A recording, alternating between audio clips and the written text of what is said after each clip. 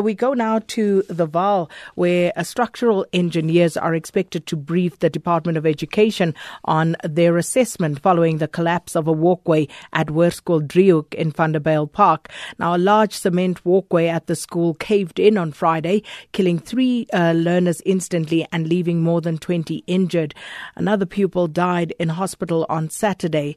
The department spokesperson, Steve Mabona, spoke to Leanne Mannis this morning on Morning Live and said that engineers visited the school on Sunday to determine which areas are safe to use in terms of the National Building Regulations and Building Standards Act. First thing Saturday morning, we get a message to say that a 4th learner has now passed away. Talk to us a little bit more about the conditions of the remaining students. How are they doing? You will understand the impact of that, pathway, collapsing on learners. It's quite a thick, slab, which anything is possible. But the serious injuries that those learners actually experienced, hence you could see that some of them were airlifted, utilizing your choppers and all that.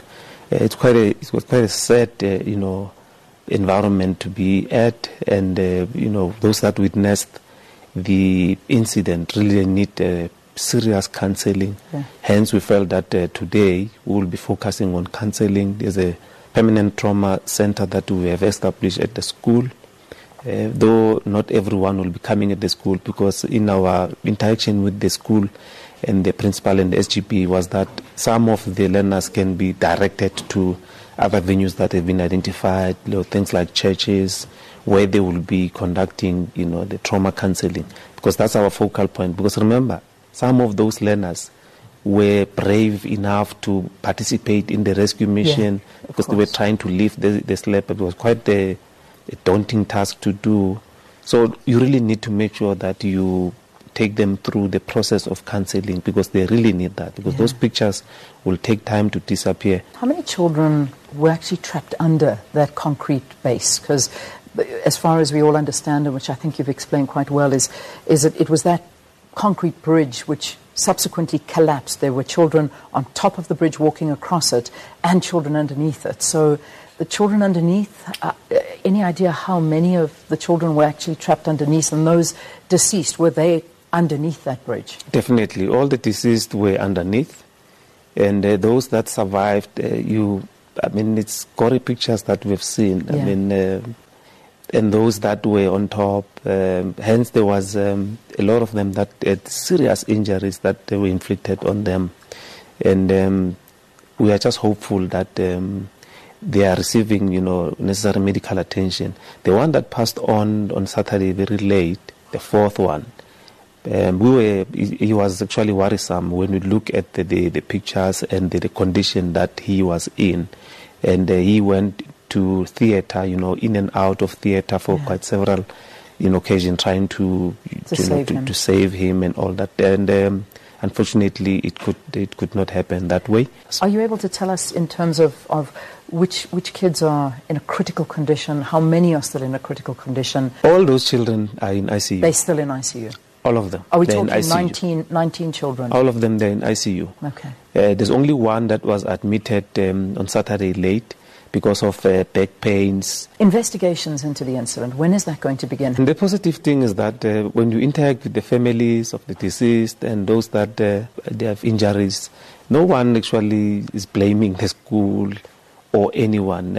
All of them, they said, look, it's a God's will, and it's something that you could not foresee. I mean, when you look at with your naked eyes, when you look at the structure, and you could not tell that this will be happening. But from a structural engineer's eye, probably there are things that you can tell.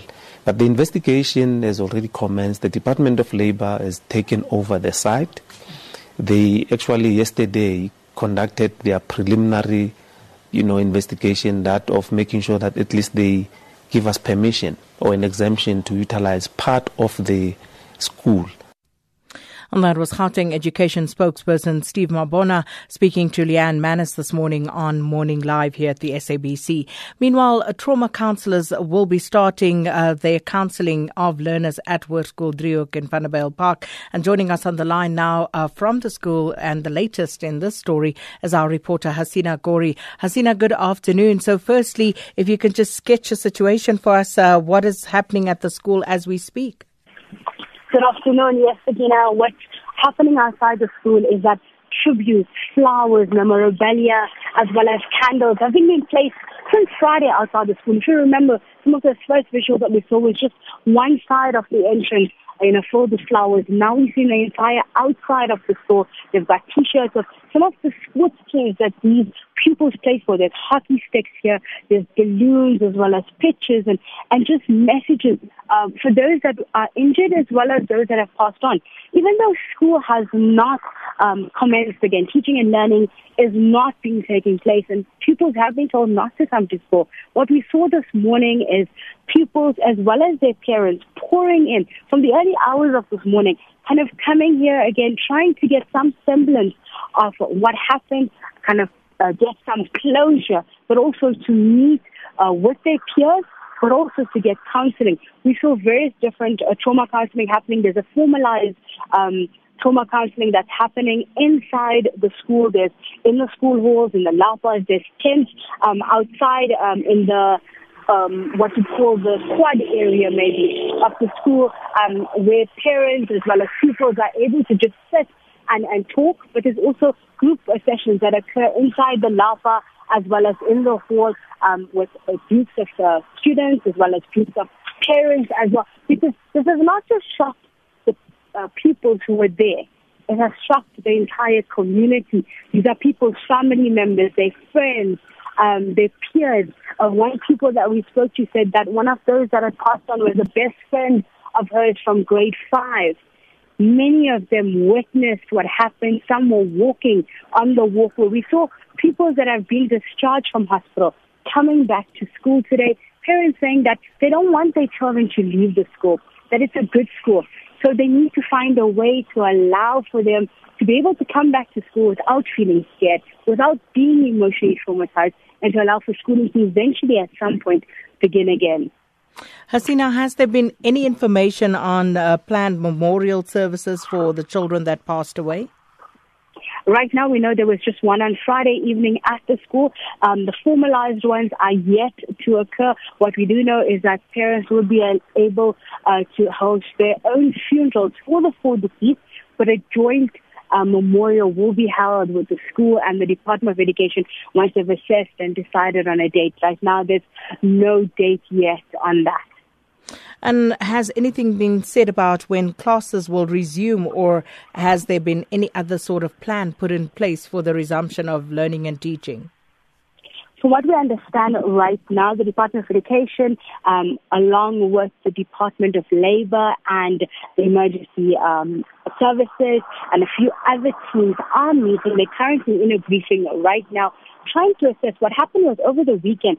A group of private structural engineers on behalf of the school had a look around the school to just give an assessment on various parts. What they found is that the admin building, which is connected to that walkway, is safe. And I think that was their main concern at that time, because they would need to ensure that it was safe for people to inhabit, because parents would have to be updated and they would have to have access to that area. But they've also found that 6 other classrooms, as well as the gymnasium, are somewhat safe. So they have enough classrooms to prioritize first the matriculants, who are 6 classes, to be able to start learning and teaching, to be able to carry on with the curriculum. But what they are waiting for right now is also to ensure the mental health of those pupils are also at a state where they will be able to start coming back to the classroom. Hasina Gori, thank you so much for that update. Our reporter in Vanderbijl Park, Hasina Gori at Hoërskool Driehoek.